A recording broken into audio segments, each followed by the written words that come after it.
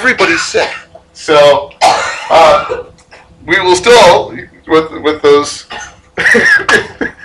now everybody's coughing. Go ahead. Randy, cough. I haven't coughed yet, so I'm going to sit over here. It's like a haunted choir. All right. We're talking about the gifts of the Holy Spirit. And I want to catch up to where we were before Easter. So do me a favor. Somebody read 1 Corinthians 12, 27 through 30. Let's read the end of 1 Corinthians 12 there and catch up.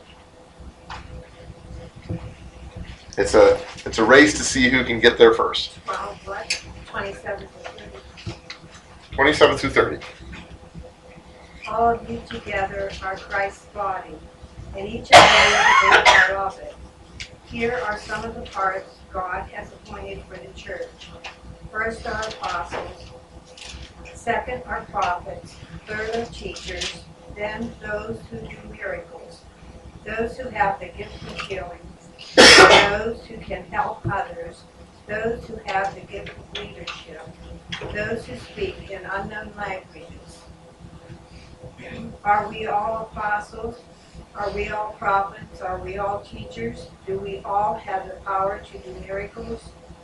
Do we all have the gift of healings? Do we all have the ability to speak in unknown languages?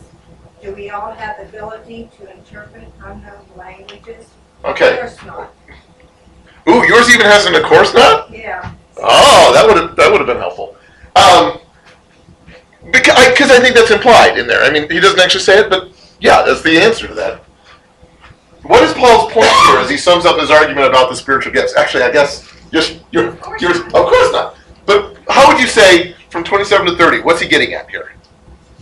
Why does he even list these? What's the point he's getting at? Well, first of all, they're God appointed.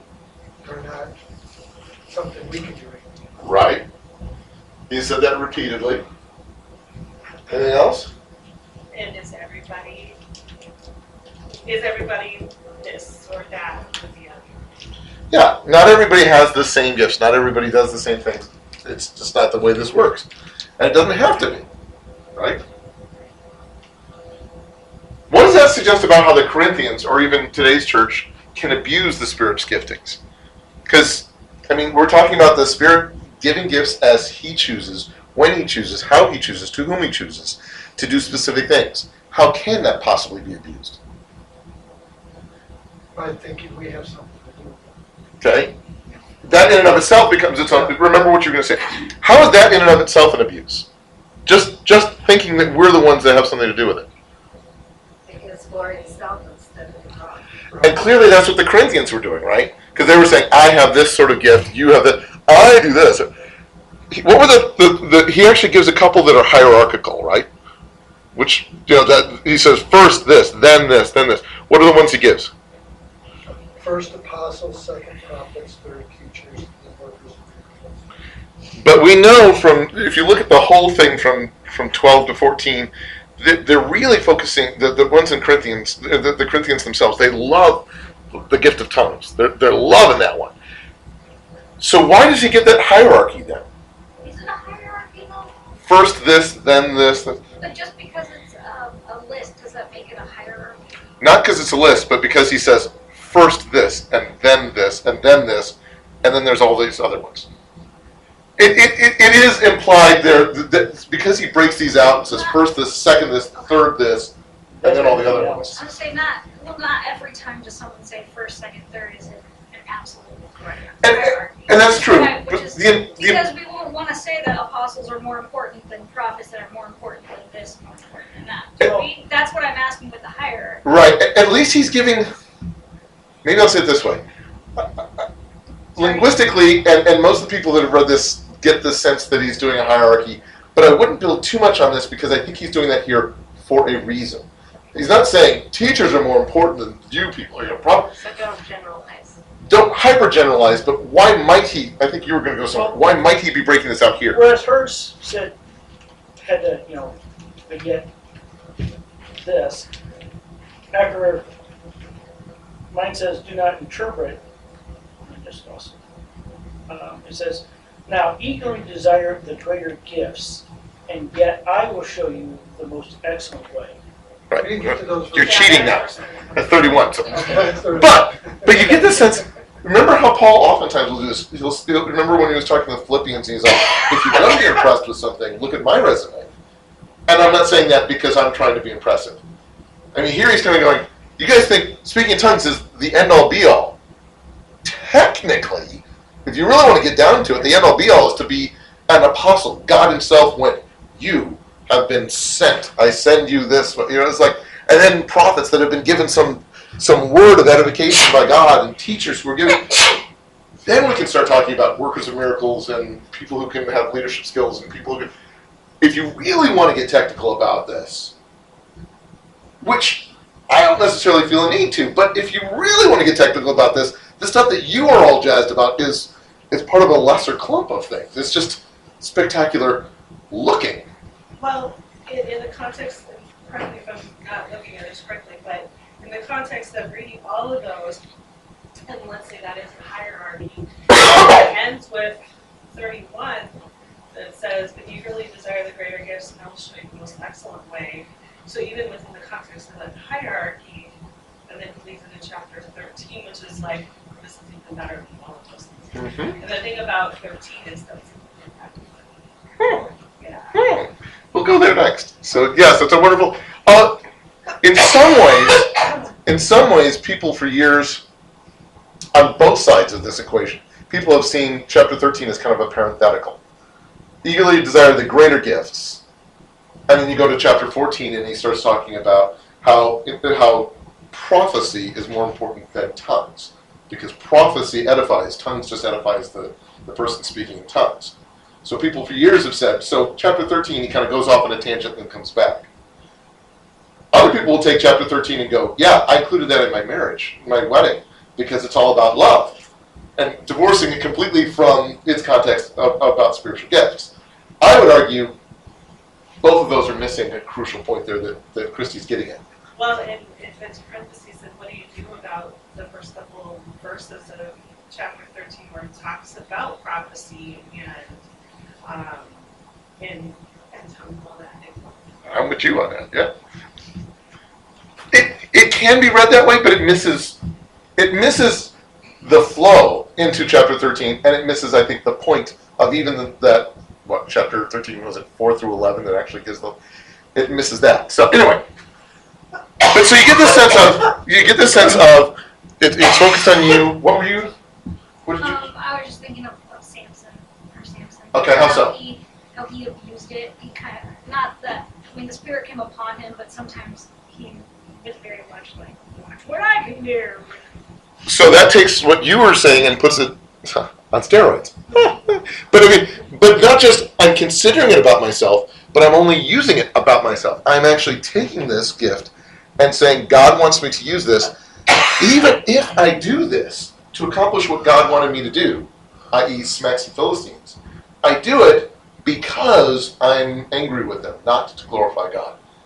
I do it for my own reasons. So you sit there and you go, well, but maybe you're given tongues to edify the church ultimately. You speak in tongues, and then David is supposed to stand up and give an interpretation of the tongues, and it's supposed to edify the church. But that's not why you stood up and spoke in tongues. You did this thing that God wanted you to do, but you did it to glorify yourself. Not just thinking about it that way, but then going, that is why I did this. Kind of like I gave a wonderful, wonderful sermon, or I gave a wonderful, wonderful prayer. You go, that's great. Why? So that everybody could hear me give this wonderful, wonderful prayer. Then I'm glad that people heard a prayer. I hope it drew them close to the Lord. But from your perspective, this was wrong. What you did, the why behind it, negated everything that God wanted you to do with this. So, if you remember, even with some of the prophets, well, most pointedly Balaam, it's like trying, or even Jonah, purposely taking the words God gave you and expressing them in a way that suggests things other than what God was telling you. 40 more days and Nineveh will be overturned. Unless God totally changed his mind about what he was doing with Nineveh, what he meant by that was, in 40 days you guys will either repent and be different and be healed, or you will be destroyed. But that's not the way Jonah phrased it, because Jonah is still moving his own lips, even though God is giving him these words. So yes, every stage of the way, every time we've looked at a spiritual gift, every time we looked at the Spirit moving in people, and if you remember that when we talk about the Holy Spirit throughout Scripture, and I just kind of have to remind us of this, because I know we've been seeing this over and over again over the last couple of months, we shouldn't just think of spiritual gifts. We should think of all the different ways that the Spirit is moving and giving us being. The Spirit is giving us breath. He's giving us life. If we can ever abuse that breath He's given us, if we ever abuse the gift of life the Spirit breathes into us, then we can see that, yes, it's possible to abuse anything that the Holy Spirit gives us. It shouldn't shock us. If you can say, I had breath in my body today and I used it to yell at my spouse when I shouldn't have, you go, well, then it shouldn't shock you that people can abuse the spiritual gift of tongues or can abuse the spiritual gift of ripping city gates off their hinges. Because we're not puppets. We're not marionettes to God, even if He is inspiring us. Anyway. All right, David, I'm going to let you do this. Why don't you read verse 31? Now eagerly desire the greater gifts, and yet I will show you the most excellent way. Okay, so, loaded question. Why does Paul interrupt his whole discussion about spiritual gifts, which he picks up again in chapter 14, with this tangent into chapter 13, the love chapter? Okay, why do you say that? Because love is a spiritual gift as well.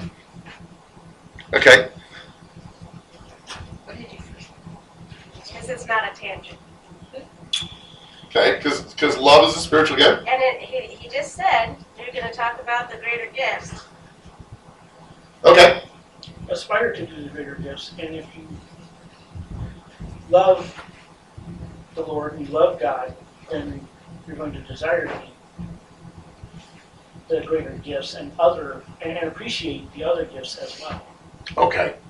And hopefully not abuse them, because if you're doing this for love of God and for the love of the people around you, that will diminish how much you will be able to abuse this. At the very least, it's love has got to be a part of it.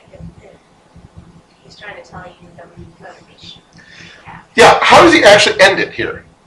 Eagerly desire the greater gifts, but I'll show you the most excellent way. to do what?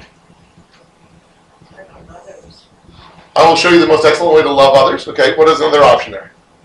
Well, the most excellent way in regards to gifts. I was saying, In regards to eagerly desiring the greater gifts, or in regards to living out the gifts?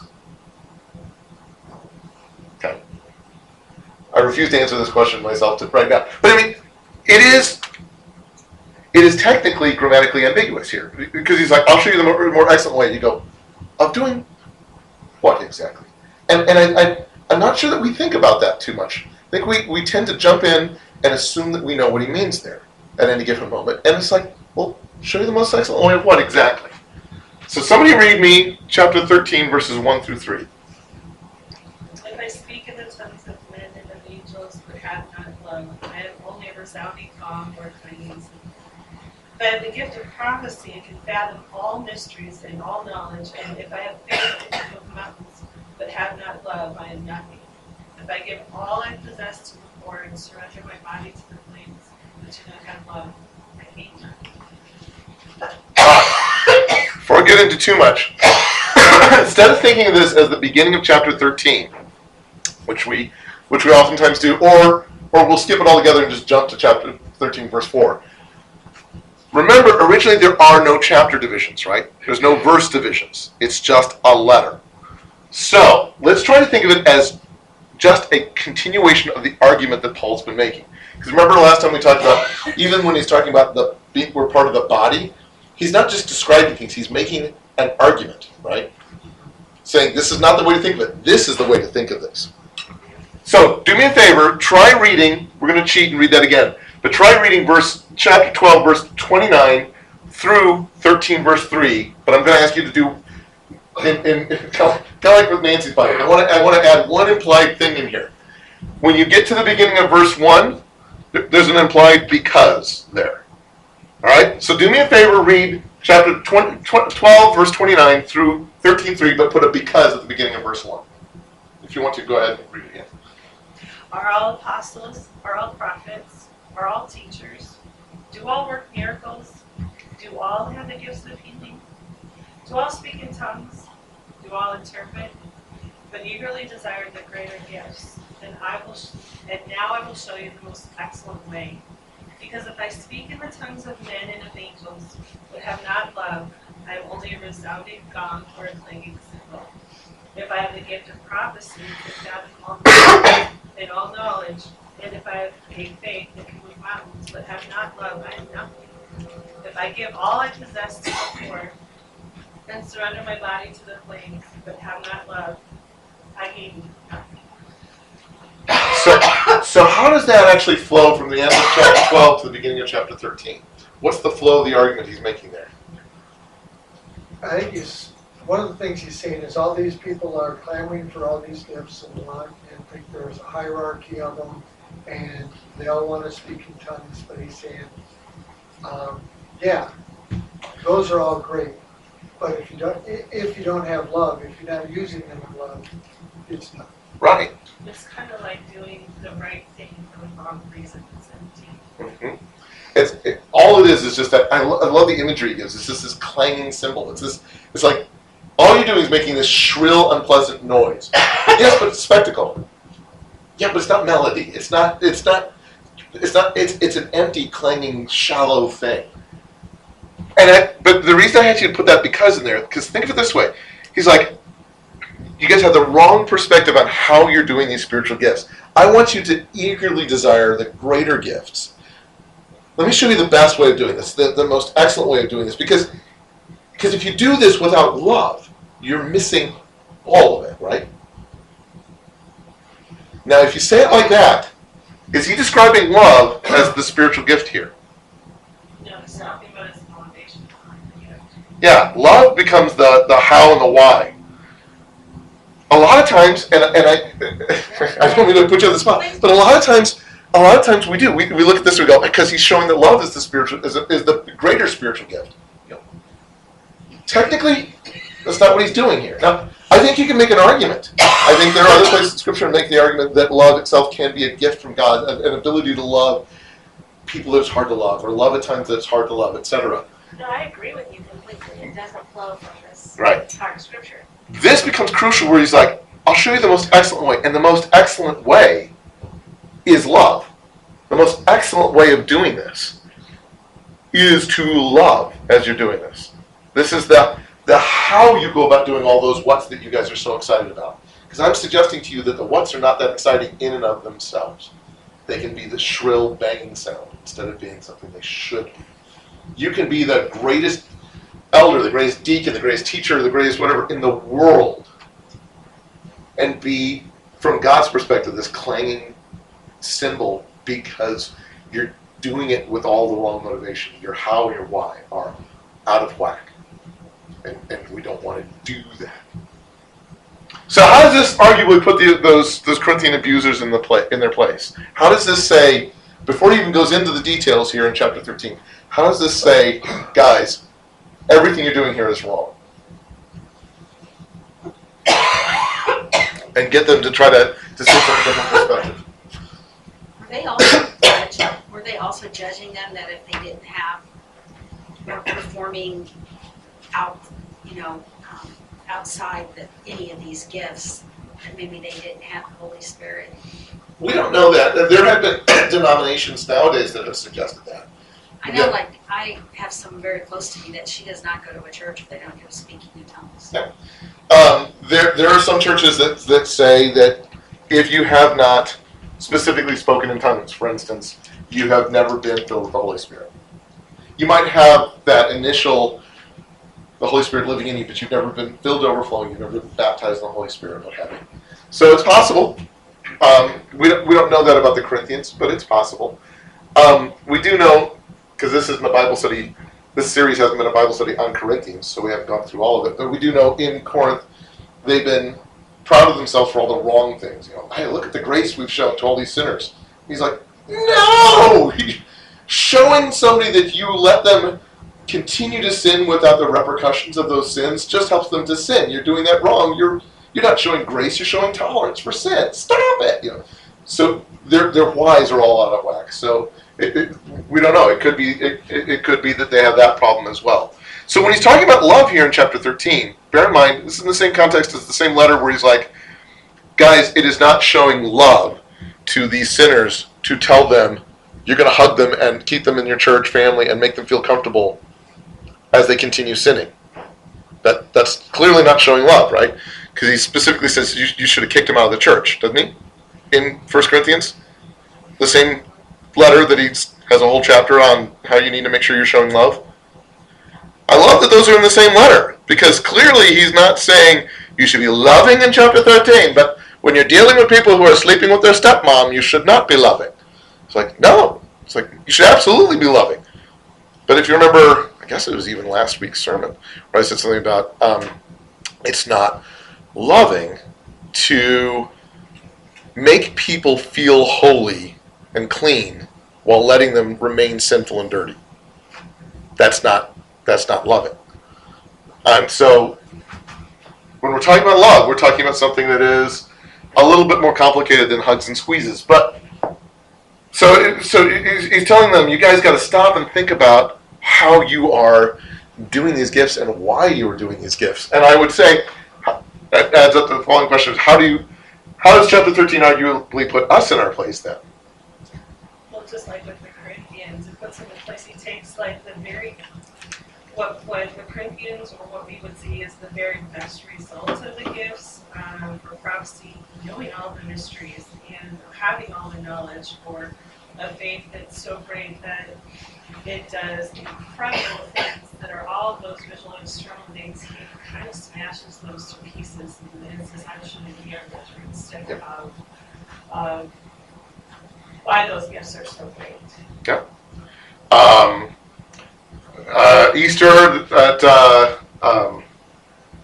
Coachella Festival, they had 100,000 people at an Easter service led by Kanye West.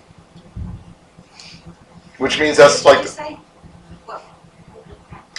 this Easter at Coachella, they had 100,000 people at a worship service led by Kanye West. Clearly, Kanye West is the best pastor on the planet. Because if you're measuring it by just number of people, I mean, that's obviously it's the best, right? Yeah. And people can sit there and go, yeah, that's what I'm engaging, the most spectacular thing in the world. Clearly, that's what everything's cool. Or you can flip side that and go, no, we had 7 people, but we're right. We're the only ones with truth. Everybody walked away from our service happy, whereas people felt convicted at that service. Therefore, we're right. What are the things that you could potentially gauge that you are proud of with your church that could potentially be abusive because it's missing the whole point behind what it is? Well, I was going to say, it's not even, I mean, that one way of looking at it is all those things being spectacular, but it's another way we measure things as being solid, as being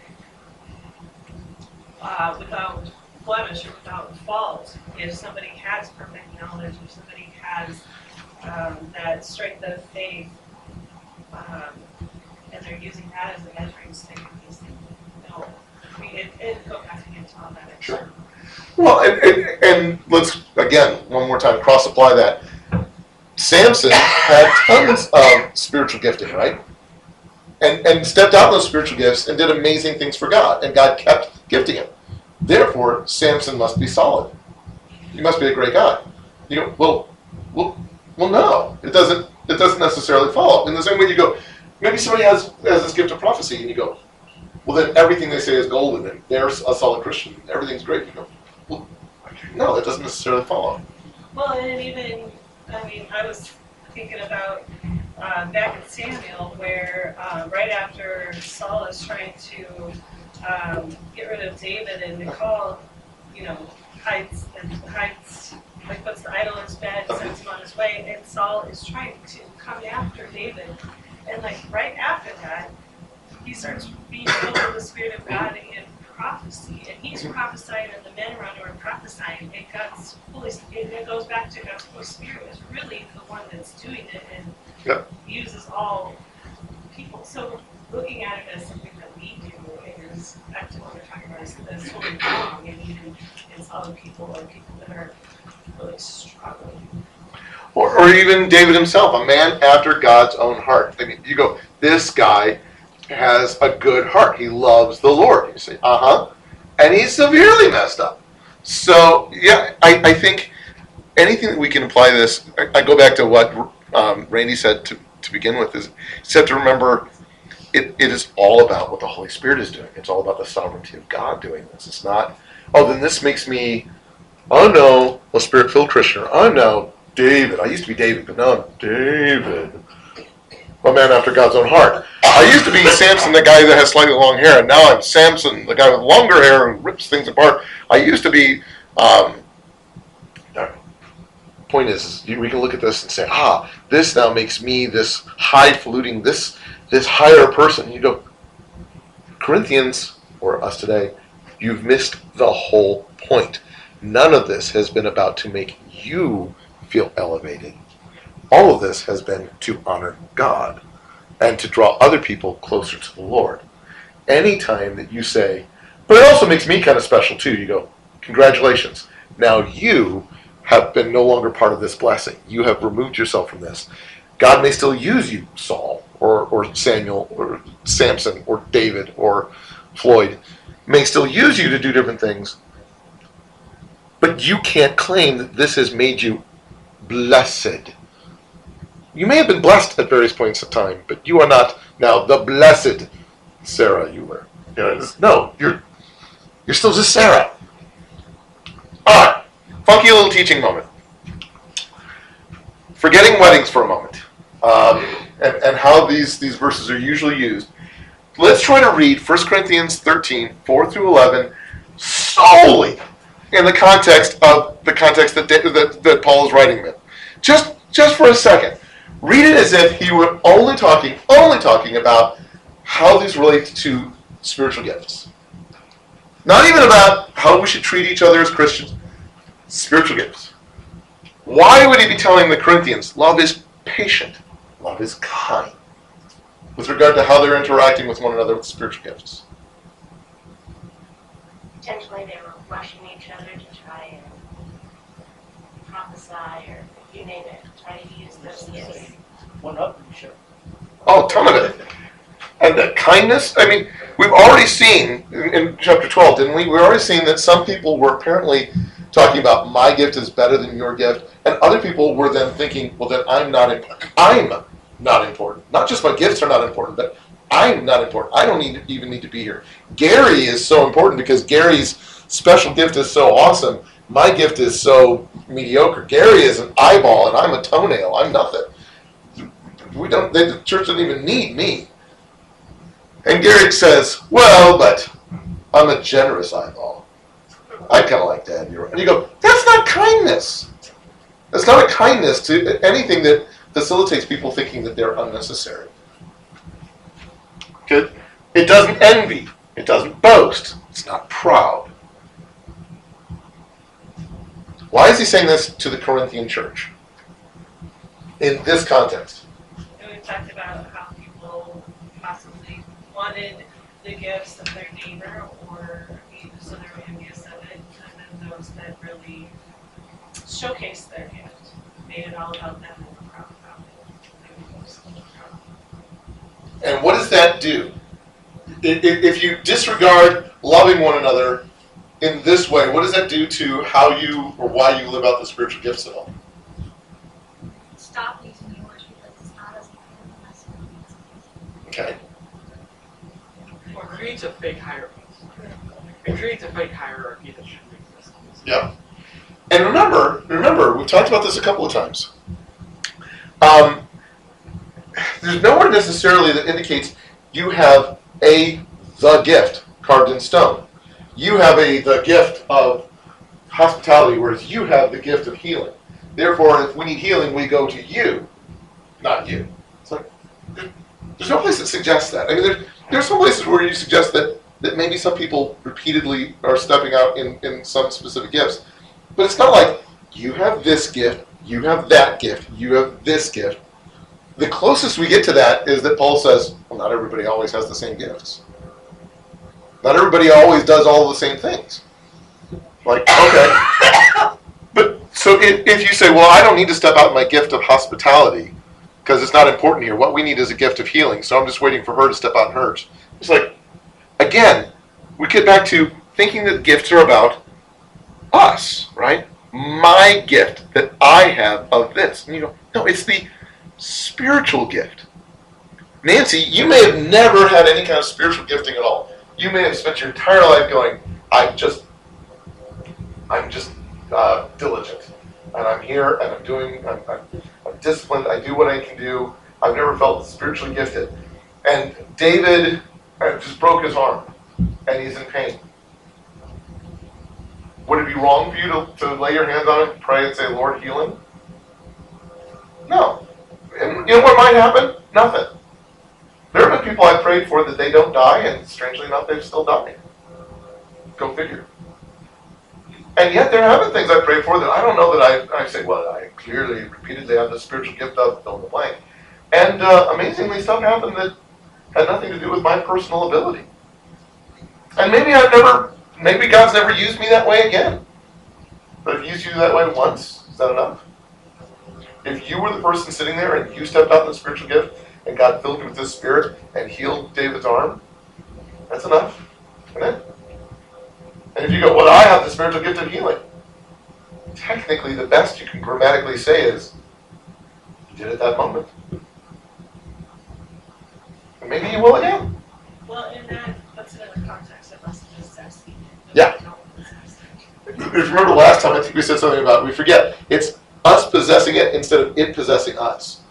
The spiritual gift using us.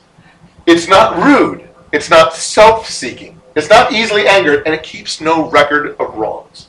Stop thinking about this about your marriage. Stop thinking about this about being a parent. Stop thinking about this. How does this have to do with how they're dealing with spiritual gifts? Well, just like Chrissy said, we might, if the Holy Spirit's really in charge, it could go from one to another. Hospitality at one point, another need, prayer, healing, all that can switch around.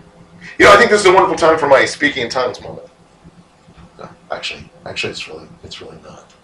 We need to. We're trying to show hospitality, and Donna's stepping out in hospitality. You know, I can speak in tongues. You're being rude. You're being self-seeking. Stop it. What, you think you're better than me? Now you're angry. Stop it. This is the fourth time you've spoken out in tongues in an improper way. Yep. But it's a gift. It can be. I'd say this is the fourth time you've done it inappropriately. One of those times might have even been led by the Holy Spirit that you used improperly. Read chapter 14 where Paul goes, okay, the Holy Spirit is leading you, but you still have to use some organizational principles here, okay? It's giving you gifts. Hold up on it for a second and do this in the right context. Those other 3 times, Bucky, I think that was just you saying yabba dabba do backwards, okay? Because you like the sound of your own voice. Oh, there was somebody in college that actually was trying to teach somebody to speak in tongues, and he said, what you need to do is start saying yabba dabba do backwards. Just nonsensical stuff, and eventually you'll just roll into speaking in tongues, and this tongues of angels will start, and I'm just like, okay, you really need to stop talking now. That is so not the way this works. Do not listen to Bucky. I love you, Bucky. Please don't ever give people that advice again.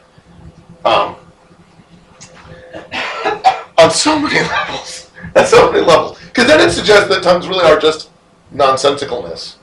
And it suggests that you can make them come. Yeah, don't do that. Anyway. But it's not rude. It's not sitting there going, this is all about me. Let me take the spotlight. This is all about my timing. Let me do this. This is all about, I wanted your gift. You got this gift, but I wanted that gift. All these things are the wrong perspective on this. It's the opposite of the way that we should be looking at this. Love doesn't delight in evil, it rejoices with the truth. What does that have to do with how they're looking at spiritual gifts?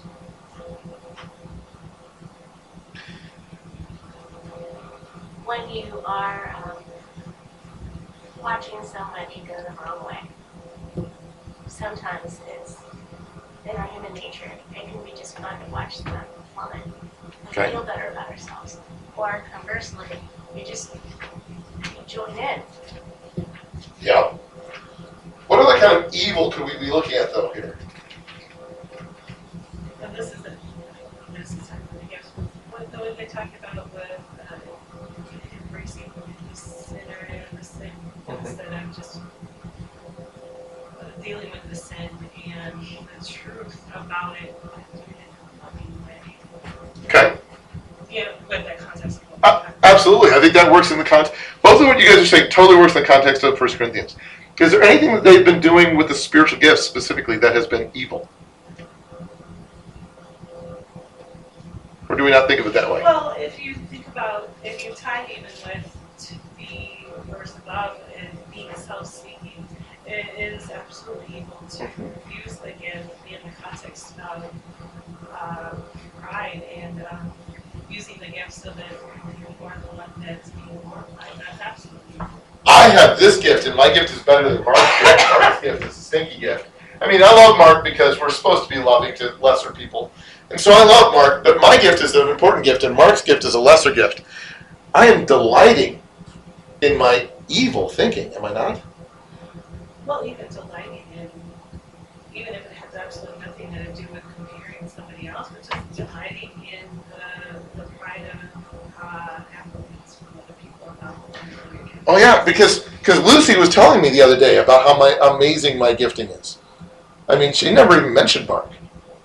So it doesn't always have to be about me and Mark, but I'm just saying she never even mentioned Mark. And she said, Kevin has such this wonderful gifting in, I don't know, fill in the blank. Yeah, this wonderful gifting in, and so she was just delighted that her pastor was somebody who's so gifted in horticulture. You know, whatever it was that was so spectacular. But the idea is she go, wait, what are you guys delighting in? Again, when we get to this part of 1 Corinthians 13, sometimes we go, I'm not really sure what he's getting at here. Like, in context, it's like, what are you guys actually delighting in? Is it something that honors God? Love always protects. It always trusts. It always hopes. It always perseveres. Does that have to do with how they're treating spiritual gifts? It could also be a litmus test for the spiritual gifts. If it's not serving or trusting or not good, not necessarily a gift. Is what you're calling a spiritual gift, or what you're calling how the Spirit is leading you, is that something that is protecting people? Is that something that is trusting God? Is that something that is hope, instilling hope? Is that something that lasts? Or is that something ephemeral that is actually ripping people down needlessly? Is this something that is undermining the church? Or is this something that's actually building them up? Does it matter the why behind it? So crucially, love never fails. It doesn't fail. It's not going to fail. You go, I don't know, I've been in lots of marriages that have failed. I'm going to go, right, you failed love. Love didn't fail you. You stopped loving, not love left you. Love never fails. But where there are prophecies, they will cease. Where there's tongues, they'll be stilled. Where there's knowledge, will pass away. These things will crumble at one point or another, right? As spectacular as your prophecies are, as spectacular as your tongues are, there's going to be times where you don't have a tongue that you're speaking in, right? There's going to be times where you don't have a prophecy. There's going to be times where you don't supernaturally know something, right? And there's going to be times where love isn't there. No, there's never a time where love isn't there. Because love isn't a gift here. Love is the mindset, the paradigm that you're doing all these gifts with. Or it's not. Love is the paradigm you're using for parenting. Or it's not. Love is the paradigm you're using for your marriage. Or it's not. Love is the paradigm you're using with your interaction with your brother or sister in Christ. Or it's not. Love is the paradigm that you're using to reach out to the non-Christian. Or it's not. Not, well, love kind of screwed up there. Love let me down. Nope. It is either the paradigm you're using or it isn't the paradigm you're using. Why did you reach out to the non-Christian? I did a beautiful gospel message so that I could feel holy and remind myself that they're dirty, dirty sinners. You go, well, then you've done it wrong. I made a decision as a mom. Why? Because you said no. Why? Because you're trying to be loving? I said no because I was frustrated. That's wrong. If you said no because that was the right thing to say, because the child shouldn't do that, praise God, you're being loving. If you said no because I was just so sick of the kid, that's not loving, it's abusive. It's the paradigm, or it's not the paradigm. What happens? Go ahead. And the other thing that I like about that specific one is we were talking about how the Spirit is something that gives us the strength for that moment, for that task. Whereas, if you look at the idea of it's based on love, if I happen to have speak into someone's truth, and I might go the next time and like, oh, I got this, and then I don't have the right mindset. I'm not going in it, I'm thinking, oh, I did it great that last time. Oh, I even have a beautiful, exactly. One of the first prayer times I was at here at First Covenant on Wednesday night, a woman came in off the streets. She never came back. She was just there one time, and she said that she was a prophetess. And I was like, huh. And I believe Randy was sitting next to me. I'm like, does this usually happen here? He's like, no, whatever. And we were praying, and she got a message about somebody. I should probably say it. She got a message about somebody, and she commented, and I'm like, yeah, that's actually rock solid. Yes, from the interaction I've had with this guy, yeah, she's dead on. And then she went to another person and spoke about him, and I'm like, yeah, that is absolutely right. And I was praying, and so part of me is like, okay, man, you can sit down. No, don't sit down. You're being led by God. This is really solid. And you could hear in her voice, she was very excited about it. And she went to somebody else, she started talking, and I heard her voice change. I mean, I heard it go from, I'm excited about what God is doing, to look at me. And she started doing other words of knowledge about people, and I'm like, no, that's not from God. And I was praying about it, and I'm like, yeah, no. This is all you know. Because she got so excited. God is using her. And she was being used by God. Until she wasn't anymore. Because she's just riding the crest of the wave. And so I eventually got up and quietly put my hand on her shoulder. I said, thank you so much. And had her sit down. And we went on with the prayer meeting. But it was just one of these things I'm like, no. I heard it change. I heard the Spirit leave her. I felt it. I knew that she had been filled by God and was giving words of knowledge. And then I knew that she was no longer, and she kept talking. What were you going to say? I remember. Okay. Because that feeds into this. For we know in part and we prophesy in part. We know bits and snippets. But when perfection comes, the imperfection disappears. What's he getting at, Dave? I don't know, when I read that, my first impression is when the Holy Spirit does come to work through us, in spite of those things that we hold us on, and comforts them when He is finished with that work. And that change that happens in us is necessarily important. Okay. Anybody else? Absolutely. Use that lady that you just talked about as an example. You said it disappeared, that it stopped being. Yeah. Or that he said, you said what I wanted you to say. Thank you. And she's like, but I'm not done talking. He's not so much the Holy Spirit disappeared, but he's like, the script is done. Thank you. You're done. I gave you 5 minutes of things to say. Why are you talking for 7 minutes? The last 2 minutes have just been you, ma'am. Well, in the state, and so where it says we know in part, we obviously in part, like, it's coming. There might be parts of us that are aware or know some things in just general bathing ourselves in the Word of God, but then it's when that Holy Spirit comes in. It does. It takes away the parts that we don't know and fill us full. And all of these things, by definition, are just pinpricks through the curtain, right? I mean, it's not like it's like now everybody knows everything. It's like, no, we got a shaft of light here. We got an idea here. Because he goes on, he goes, when I was a child, I talked like a child, I thought like a child, I reasoned like a child. When I became a man, I put childish ways behind me. There's childish ways of looking at things. You've got to grow up a little bit.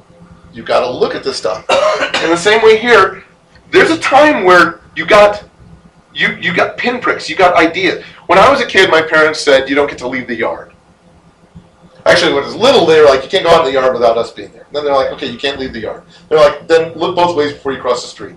And eventually they're like, okay, drive carefully. And then eventually they're like, okay, have a great day. Not that they cared less and less about me, but I'm mature, right? I understand things more. He's like, okay, right now we get pinpricks. We get little moments. At some point, it's not just little moments anymore, right? At some point, there'll come a point where we know fully. In fact, funky little teaching moment, we talked about this last time. 1 Corinthians 13:8 is often cited as a verse that shows that gifts such as prophecies and speaking in tongues and knowledge have ceased. Somebody read verse 8.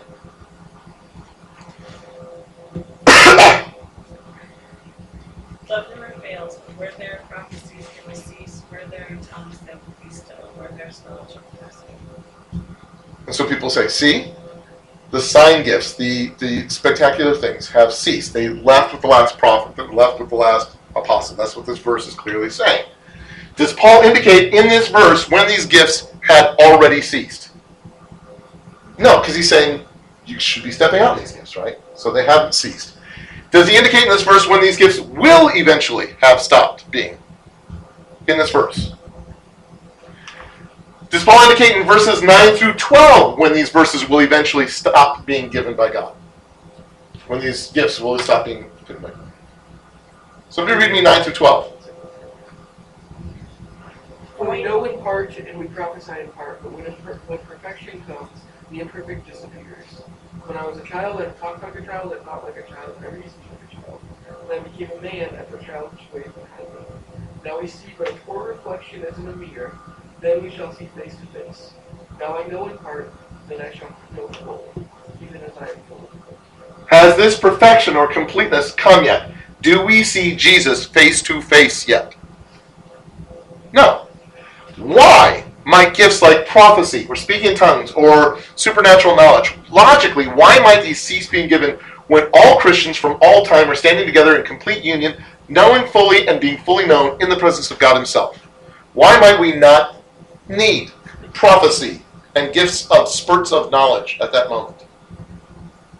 Because we are in the presence of the knowledge of the things that these particular gifts are that gifts are supposed to be doing, pointing us to God. Yeah. There, why do we need that? There is no curtain to be pinpricks through, right? So logically, isn't that what Paul is saying? There will come a point where you don't need those things, right? Because you're standing in God's very presence. You don't need an email from me if we're looking at each other. I don't need to send you an email. We're talking to each other right now, right? If all that makes total sense, why have so many cessationists developed the doctrine that all sign gifts cease at the death of the last apostle?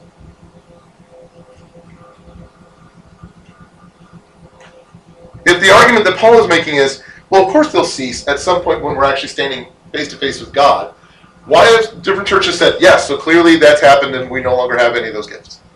Is it because they were the last one to see Jesus face to face and they misconstrued some kind of theology? And that is an argument I've heard. Well, they're not doing it. Yeah, I think that's a big thing. When I talk to most people, they're like, and when I was growing up, I was just like, we don't see it. Why don't we see it? Could be us. Must be God. There must be something doctrinal behind that. Let's go look for some verses to tell us that. Which is a dangerous way of doing theology, by the way. The flip side of this, of course, we talked about last time, there are whole denominations that develop doctrines that say, well, everybody has to jump through these sign gift hoops, or else they're not really Christians, right? But they're not really filled with the Spirit. But it's the same problem, isn't it? Whether you're saying, I absolutely know that the Spirit absolutely doesn't work this way, or you say, I absolutely know that the Holy Spirit works this way. Technically, that's the same problem, isn't it? Why do we do that? Why are we so motivated to limit, control, otherwise pigeonhole the Holy Spirit and what he can do in our lives while simultaneously being comfortable not knowing very much about it? Again, how many things have we talked about just in the last couple of months? Just reading Scripture. Even Scripture you've read before. Have you gone, I don't think I realized that before. Huh. Why do we feel so motivated to pigeonhole the Holy Spirit at the same time that we feel so comfortable with not knowing Him.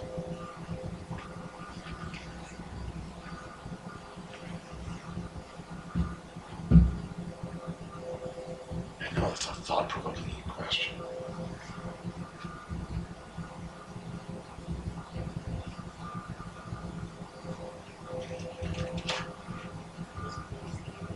He is scary because if we look at Scripture over and over again, He is the most intimately involved part of the Trinity.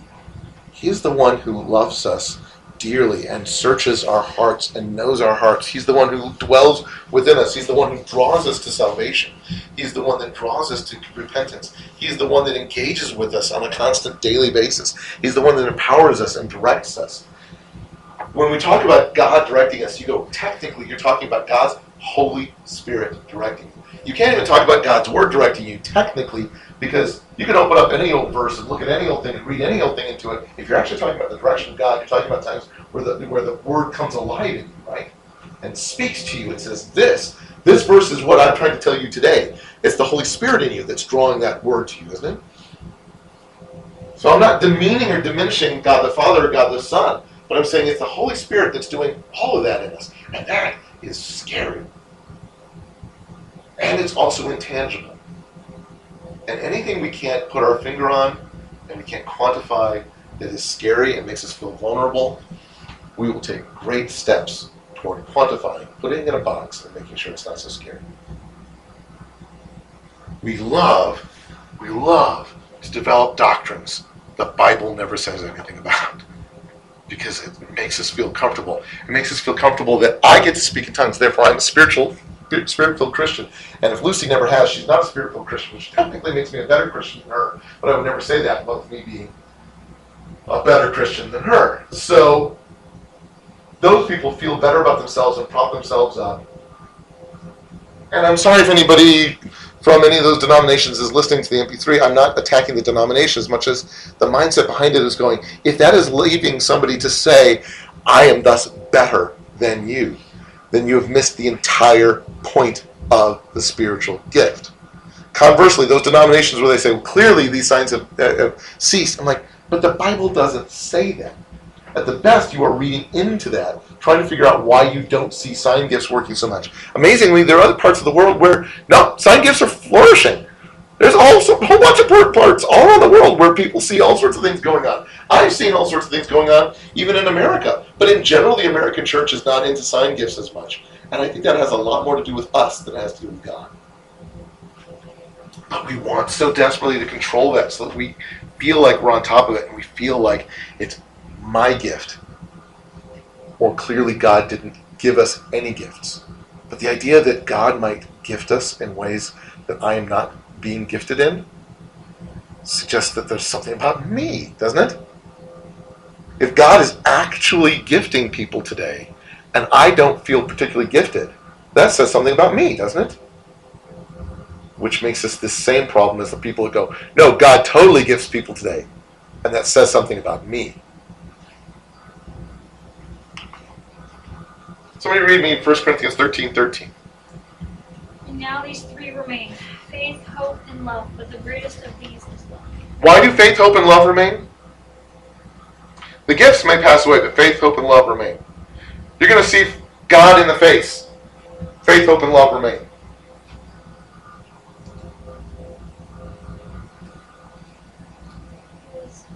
I think faith, hope, and love. God comes back. God coming back is like it's the fulfillment of faith, hope, and love. Faith you can see, trusting in God, believing in Him. Love you can see, because that's a paradigm. Hope is the whole, it's not the having faith in things you don't see. No, it's the hope of love. Yeah, that's what it's faith fulfilled, hope fulfilled, in perfection. And why is the greatest of these still love? Why is that even greater than all the other ones? Because it's a different kind of motivator. A war motivator or motivation. You've heard me define love before, and I've said multiple times, anybody that says you can't define love, it just is not trying. Every word can be defined. To me, when I think of love, when I look at consistent biblical love, it's the desire to commit yourself to meeting the needs of another human being, another person. It's not just, I feel warmly toward you. It's not just, I guess I will do good things for you. It's the desire. It is an emotion. It is commitment. It's the desire to commit yourself to meeting the needs of someone else. To say, I'm going to see helping you, loving you, being with you as a priority. Which, of course, it's what Jesus did on the cross, right? The whole point of that is to say, I'm loving you guys. And by that I don't mean, I just want to snuggle each and every one of you as a nail the nails through my flesh. No, it's not snuggles. It's saying, I desire. I don't want to get crucified. I had a whole prayer about that last night. I don't want to get crucified. But I desire to commit myself to meeting your needs. Even you guys that are nailing me to this cross. I love you. That is God stepping out. This is why the Bible talks about God is love. Not just that he's some kind of mindless emotion. You go, God is the core of saying, I commit myself to meet, and I desire to commit myself to meeting the needs. And he's like, whatever else ever changes, faith, hope, and love remain. And the most important of all that is this core, I desire to commit myself to meeting the needs of another. That is core. It's bigger and most important than anything else. And Paul says, right. So think of all this with spiritual gifts. If love is the paradigm that Christ asks us to, what was Christ said, this is my commandment, that you love one another. People will know you're my disciples if you, it's how you love. This is core to everything. If you guys don't have that, you missed the why and the how behind everything that you're doing, even the most spectacular gift. So question number one, Trixie, question number one. Is Paul talking about faith, hope, and love as spiritual gifts? Or is he talking about them, especially love, as the means by which we best make use of spiritual gifts? The most excellent way of doing spiritual gifts. Yes. Yes, but I would say ultimately he's talking about this. I'm not talking about love as a spiritual gift here. I'm talking about love as the most excellent way of living out the spiritual gifts. Anything else than that is not what they were intended for. This is the framework they were intended for. Because how does he start chapter 14? What does he say? How does it kick in with verse 1? Follow the way of love and eagerly desire the gifts of the Spirit. So he's like, all right. I'm back to eagerly desiring it, because that's where I left off in at the end of chapter 12, right? Eagerly desire the greater gifts, and I'll show you the most excellent way. So follow the way of love as you eagerly desire the greater gifts, right? And then I'm going to go talk about that. So in some ways it is a parenthetical, and yet it's a crucial parenthetical, because he's like, this is the whole thing I'm getting at. When I say the most excellent way, I mean the way of love. And that should be how we're exercising this. Trixie, question number 2. If stopping in 1 Corinthians 13 to talk about loving each other is not a tangent, what does that suggest about why Paul is... What? If it's not a tangent, why is he even bringing up the concept of spiritual gifts in the first place?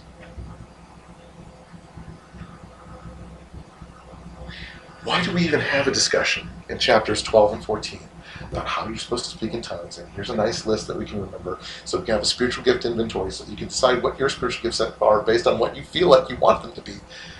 Why did any of that even come up? If 13 is not a tangent, if it's the core of it, why is he even talking about spiritual gifts? Because it's the process of being accountable to those gifts. And because the reason he brought up anything in 1 Corinthians is because they're screwing it up. And so he's like, okay, here's another thing you're messing up. And why do we have this wonderful section that we'll talk about next week about communion in 1 Corinthians? Because they were botching communion, right? They were doing it so badly, he's like, I got to talk to you about how to do communion. And so I walked through the communion service that Paul gives us in 1 Corinthians. Why? Because the Corinthians were screwing it up. How do we have these wonderful discussions of spiritual gifts? Because the Corinthians were screwing it up. And he's like, this is how you do it right. This is that accountability. Which is interesting, because we're like, okay, I love 1 Corinthians. Because Paul goes into all this stuff. And about spiritual gifts. He's got these great sections on spiritual gifts. I'll write whole books on spiritual gifts based on 1 Corinthians 12 and 14. This will be great. And I'll nod to the love chapter because that's important too. And you go, no. The love chapter is why he even brought up. 13 is why 12 and 14 even exist. Because they were not doing 13. And it kind of puts it in perspective when we want to sit there and really focus on spiritual gifts. To think about that. It's not about the spiritual gifts. It's about the Holy Spirit giving gifts and the love we should have that we live out with. Let's pray. Dear Lord, thank you. I thank you for putting things into perspective. I thank you that Paul is saying we should desire greater gifts. I thank you that he wants us to desire spiritual gifts. I thank you that you gift us as you see fit, as you will, as you desire. But I thank you, Lord, that in all that, it's in the context that the gifts themselves are almost being expressed as incidental.